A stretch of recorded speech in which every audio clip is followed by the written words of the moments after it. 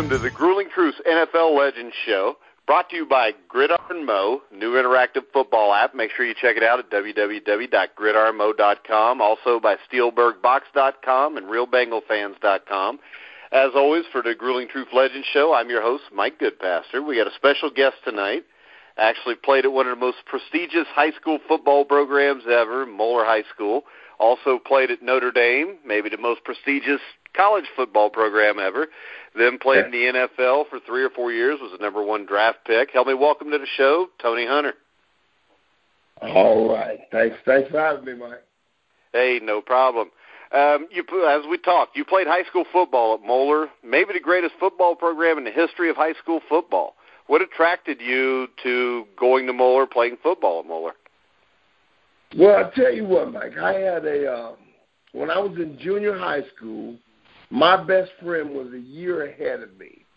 And he decided he was going to Moeller. And he went to Moeller, and he used to always talk to me about coming and watch him play. And so I finally went up to watch him play and just fell in love with Moeller. Fell in love with just the atmosphere, and that's when I decided to go. All right. Your coach at Moeller was Jerry Faust. What was it like playing for him at Moeller? Jerry Faust, well, Coach Faust, even to this day, is like a father to me. He's just a heck of a man. You give your right arm when you're playing for him, and you run through a brick wall to play for him. He's just that kind of coach. Very enthusiastic. He's a man of his word, and I just loved every minute of it. Loved every minute playing for him. All right. What are some of what memory stands out from being at Moeller in your playing career?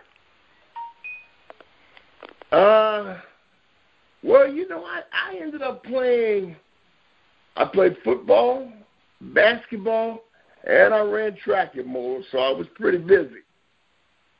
But the thing that stands out, I don't know. I guess you had to discipline yourself. I had to discipline myself, and just work hard. I had to work hard. I had to make sure I was disciplined, and that's basically it. We played some big games. We played in some big high school games. We played against high school teams from pretty much all around the country. We played a team from New York. We played Dallas Jesuit. It was you were at the top of the line if you played for Moeller back in those days, and you played high school football because you played against the best in the country. Now, when you got done with Moeller, you decided to attend Notre Dame. What was the big thing to get you to go there? Well, at Moeller, when you're at Moeller, Notre Dame is just like it's the dream place to go. And while I was at Moeller, I'd always, we always followed the Notre Dame guys, and we always sent guys to Notre Dame to play, and so I'd hear stories about what it was like to play for Notre Dame. And so when my time came and I made a visit to Notre Dame,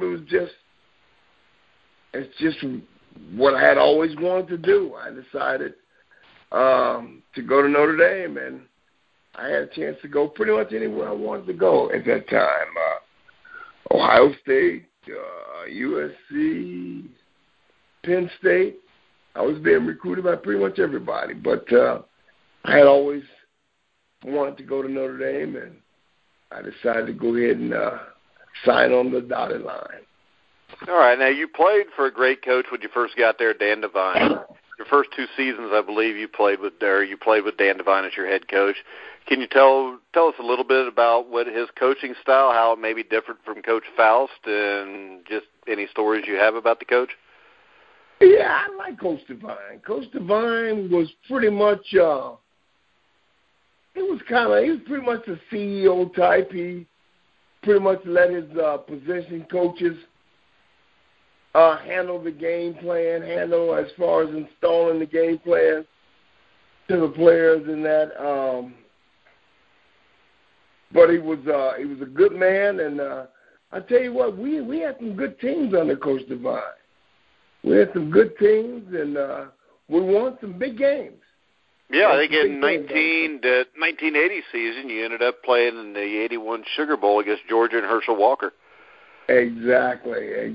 I'll never forget that. Herschel Walker, wow, he was unbelievable, man. He was unbelievable. I remember he dove over. We had a very good defense that year, and they had a goal line stance against Herschel, and man, he dove over the pile one time at the goal line. I'll never forget how high he jumped. So it really impressed me. He was an unbelievable athlete.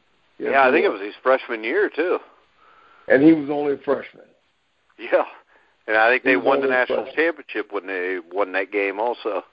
They won the national championship, but I was really impressed with the kind of athlete that Herschel Walker was. It was unreal. Now, in 1981, you talked about all Moeller players want to go to Notre Dame. Seems that the coach did too. Your old high school coach, Jerry Faust, became the Notre Dame head football coach. Were you excited? Did you think he could do the same thing at Notre Dame that he did at Moeller? I tell you what, it caught me off guard because, I knew he could coach at Notre Dame. But I just happened to be walking on campus one day, and one of my fellow students said, "Did you hear the news?" And I went, "What news?" "Jerry Faust just got hired as head coach here at Notre Dame." I said, "You got to be kidding me." He said, "No, they just announced it. He's coming here. I think that was one of the happiest days of my life. Now, he didn't have a lot of success at Notre Dame. What do you think led to Jerry Faust's downfall at Notre Dame? Well, to be honest with you, I played 2 years under Coach Devine. I played 2 years under Coach Faust. Our schedule under Coach Faust was incredible. I mean, our schedule was play top 10, top 15 teams every week. Yeah. And I just don't know if our schedules were quite that tough under Coach Devine. And I just think that had a lot to do with it. The schedule. We had some tough schedules under Coach Faust. And I always say they were NFL-type schedules that we played under Coach Faust. Yeah. Week in and week out, we played top 10, top 15 schools. And that's unusual. Yeah, you were looking at playing Alabama, LSU. I mean, you played everybody back then. Miami of Florida, right when they were starting to turn into the Goliath program they turned into. Exactly. Yeah, they were probably outside of maybe playing one of the Air Force academies or one of the Naval, Air Force, Army, or Navy. Heck, Miami of Florida was probably considered one of your weaker opponents about 1980 or so. Right. That's what I'm saying. That's what I'm saying. So let's transition a little bit to your NFL career. You want to tell us a little bit about your draft day experience in 1983 and what was your first thought being drafted by the Buffalo Bills? I was being told before the draft that I would probably get drafted in the first round. And I flew to New York. They flew me to New York to be with my agent at ESPN. I think that was the first year that they actually held the draft for ESPN, and it was in New York. And I think that was the first year that they actually had players there in New York for the draft. But anyway, it was a great time. When I finally did get picked to Buffalo, I was the 12th pick in the first round. And, yeah, you were 2 picks before Jim Kelly. Yeah. But I I don't know. I was excited. I was excited to go to Buffalo. I was excited to be going into the NFL, and I was just looking forward to everything. Really looking forward to everything. Yeah. Now the Bills had just hired a new coach, Case Stevenson. When you arrived, what were some of your best memories of that first season in Buffalo? I think you guys started off like 6-2, but finished 8-8. Oh, did we start off 6-2? Wow! I'll tell you what, I like Kay. I talked to him before the draft, and he was telling me that they were seriously thinking about taking me with the first pick, and he wanted to know how I felt about it. I felt great about it. At that time, that was the time during Kellen Winslow was basically he was the big tight end. He was catching 100 balls a year, it seemed like. And basically that's what they were trying to do in Buffalo, was install the tight end into the passing attack. And I really look forward to that. My first year, it was okay. I made the all-rookie team my first year. And really had a lot of fun playing. Really had a lot of fun that first year. Now, then the second year came, wasn't as successful. The team was 2-14. Bill's owner at the time was Ralph Wilson, who I think a lot of our listeners probably know who that is. Can you talk a little bit about him and the Bills organization while you were there? Yeah, Ralph Wilson was a nice guy.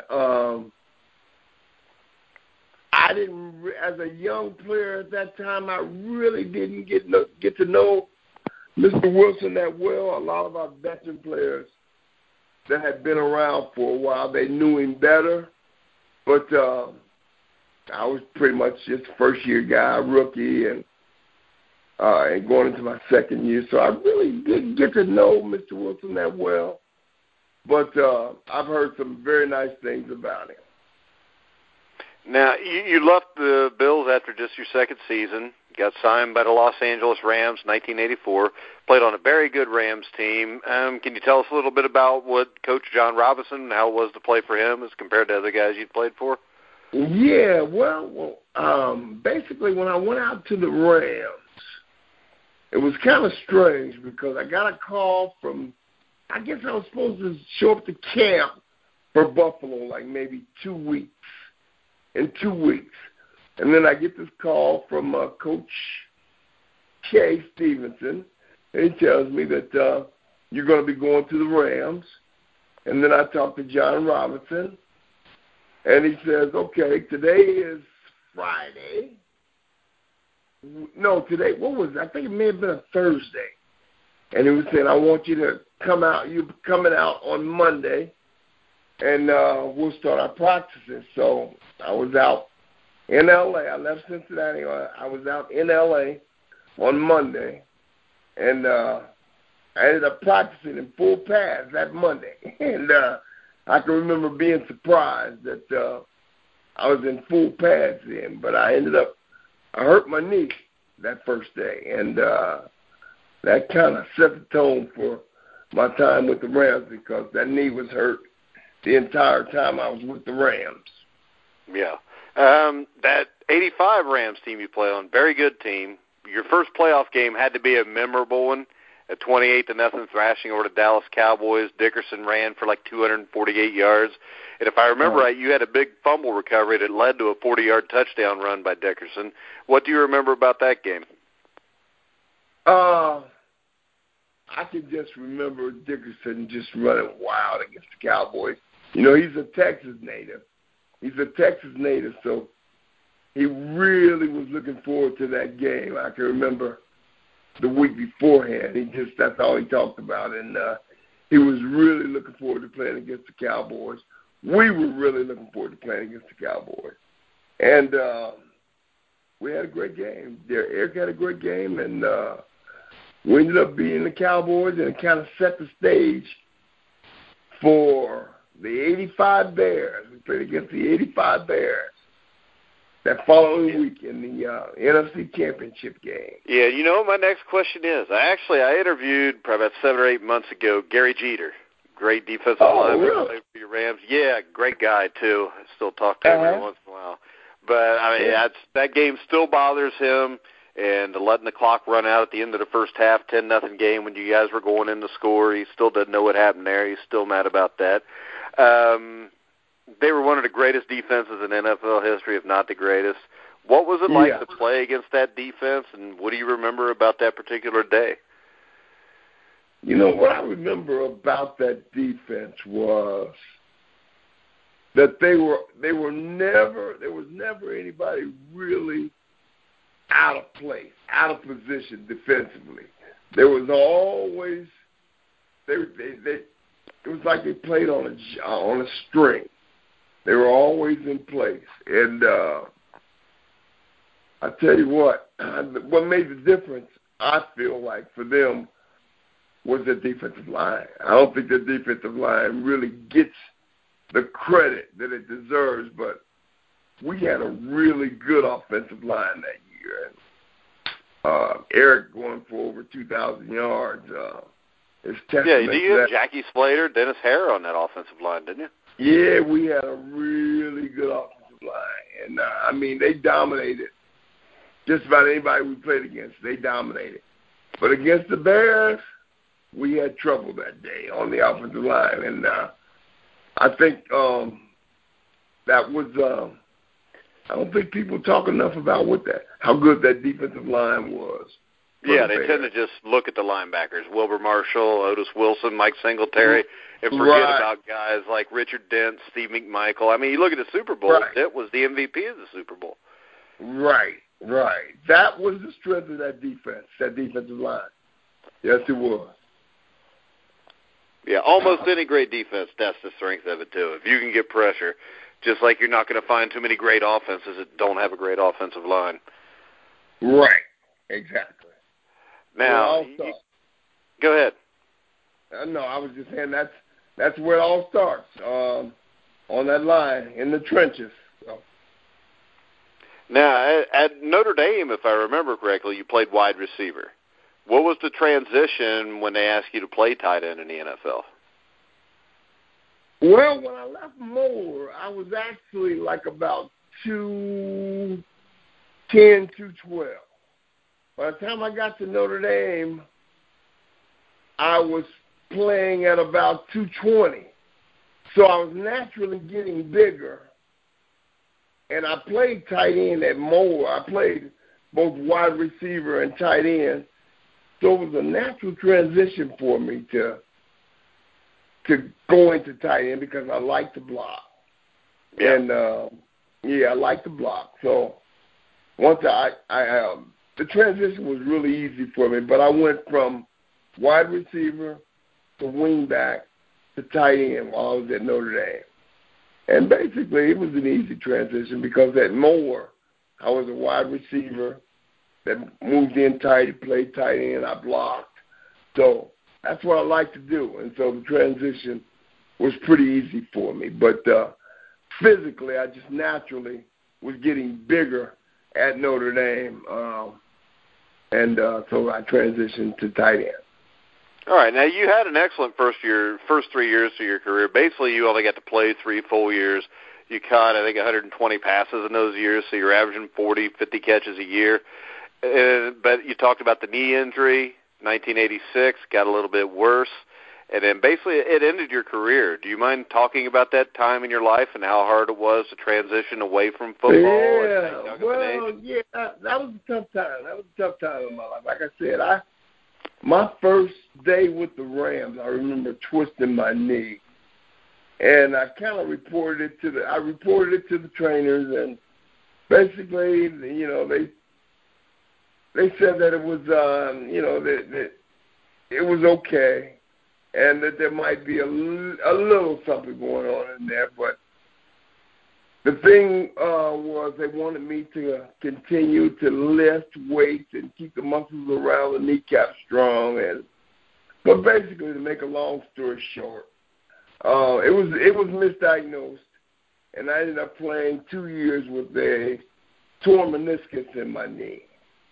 And it just got progressively worse, and my production became progressively worse as well. But basically, that pretty much ended my career. Once I finally had to have surgery on that knee, they went in, and I never played another down once I had surgery on that knee because so much damage had been done to the knee by playing on it with that torn meniscus in there for so long. Well, see, you bring that up. We've had a lot of guests on, former NFL players, and I mean, one of my problems with the NFL is just the way they treat the retired players. What is your opinion on how the NFL takes care of their retired players? I'll say this. I think it's gotten better, and I'll leave it at that. I think it's gotten better. I think it's gotten better than it used to be, and I hope it continues to get better. Yeah. So what are you doing these days? Well, I'm actually doing some work at my alma mater, Moore High School, and we're doing some fundraising, and we're trying to raise scholarship money. Raising money for scholarships for kids that pretty much like myself that wouldn't normally be able to afford to go to Moore, but we're trying to make for scholarships that'll be available for those type of kids, and I think it's going pretty well. It's going pretty well. Well, you got a website or anything you can plug? People can go check it out, maybe make a donation? Well, the Moeller website, moeller.org, and they can make a pledge there, moeller.org, www.moeller.org, and they could go to the annual fund section and make a pledge there, and but we are, like I said, we are in the process of setting up scholarships, and so that's coming. That's soon to come. Yeah. So, do you watch today's football? You still watch it? Oh yeah, I watch it all the time. So, what are some of the guys, or who are some of your favorite players to watch nowadays?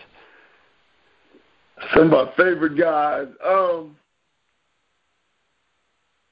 I tell you, I'm still the same. I like the teams that throw the football.